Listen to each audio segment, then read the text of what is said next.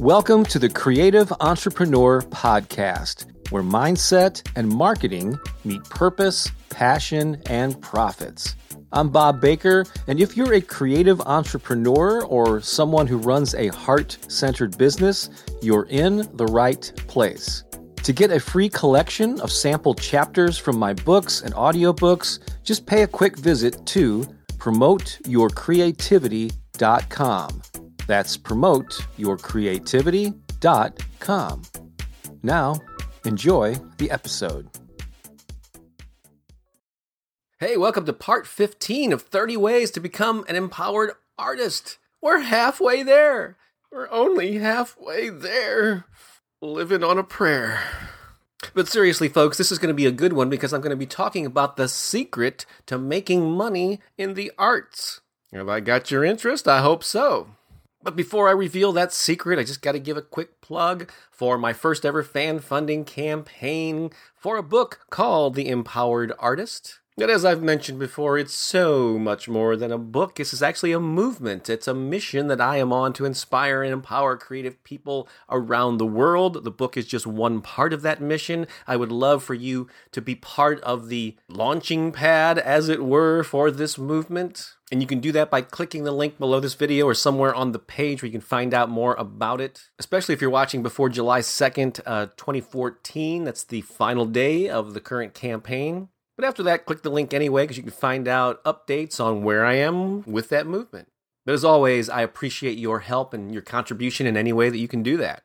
So the secret to making money in the arts. I'm going to start this off by sharing a little something that I've talked about in my workshops over the years. And it's basically, I call this the 4 reasons that people create.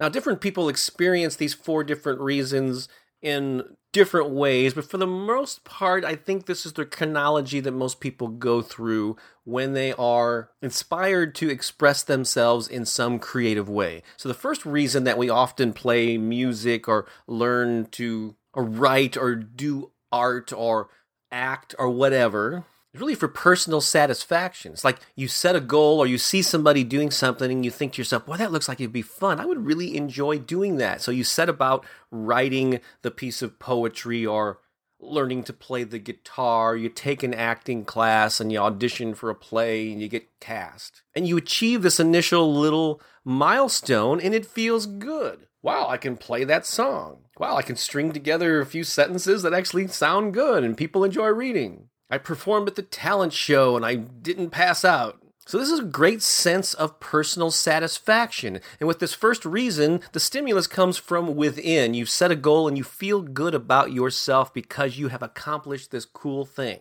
And that's great. The second reason that I think people create is for recognition or credibility or validation. And this is the good feeling that comes when someone recognizes you after the show or after the performance. Somebody comes up to you and goes, "Great job." Or they go, "Hey, aren't you that guitar player that plays in the band?"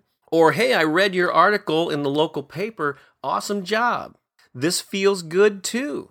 It's validation and social acceptance. With this reason, you feel good about yourself, but the stimulus comes from outside. It's from another person recognizing you, and that makes you feel good too. So the first reason is for self-satisfaction. The second reason is for credibility or recognition.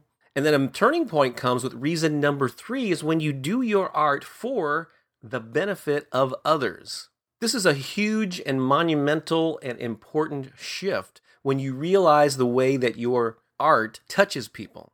And if you've been playing music or writing or doing art for any amount of time, somewhere along the line, someone, or hopefully many someones, have said to you how much something touched them. Wow, that song brought me to tears and reminded me of something that happened in my youth. Or I laughed so hard when I read your article or when I saw your play or your stand-up routine. Wearing that piece of clothing that you designed made me feel better than I've felt in years. Hopefully you've gotten that feedback from people, and that is the key to your future success, and it's also the key to you making money with your art. Because when you realize and you tap into and you promote this value that your craft has for other people, that's where your whole pursuit of creativity can get turbocharged. And then the fourth reason that people create is for money. This is when you ask for the sale. and you create something and make it available to the public for a price. So you may have heard the phrase, do what you love, the money will follow. It's actually the name of a popular book by Marcia Sinitar. And it's a wonderful sentiment. Boy, if I just do what I love, the money will follow eventually. And often it does. However, that title or that sentence is lacking some additional information. Just because you love doing something, unfortunately, does not mean the money is always going to follow. Because to make money with the thing that you love doing, it has to be something that people are willing to pay for. It has to be positioned to them and presented to them in a way that makes it attractive and easy for them to pay you for it. So here's another way to look at this. To me, the secret to making money with your creativity is there needs to be an overlap of at least two different circles. One circle is what you're passionate about. It's what you're good at. It's what you're known for. That's one circle. You probably already know what that is, what that activity is. And the other circle is a need or a want in the world that people find valuable and are willing to pay for. Where is the overlap between those two things? Because although it is possible perhaps for someone to get paid for sitting on the couch and eating pizza and watching movies, maybe they write a funny blog or they become movie critics or something, but most likely no one's going to pay you to eat pizza and watch movies because it doesn't cater to a need in the world that people are willing to pay for. But if you can figure out what that overlap is and present it to them in the right way, then the money has a much better chance of flowing to you.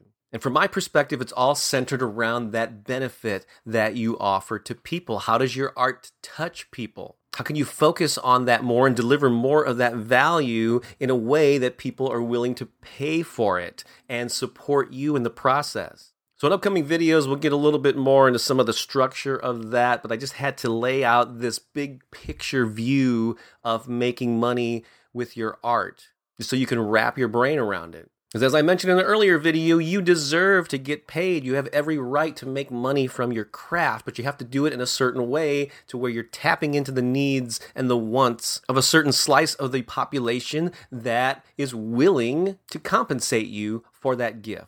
Do you have any thoughts on these broad concepts related to the secret to making money in the arts? I would love to hear your comments, or you could type them in the comment section wherever you can find it on this page here. Otherwise, I hope you found this video helpful, and I'd really appreciate it again if you would click the link to the Artist Empowerment Fan Funding Campaign. Check out the different ways that you can get involved and support this effort to inspire and empower creative people around the world.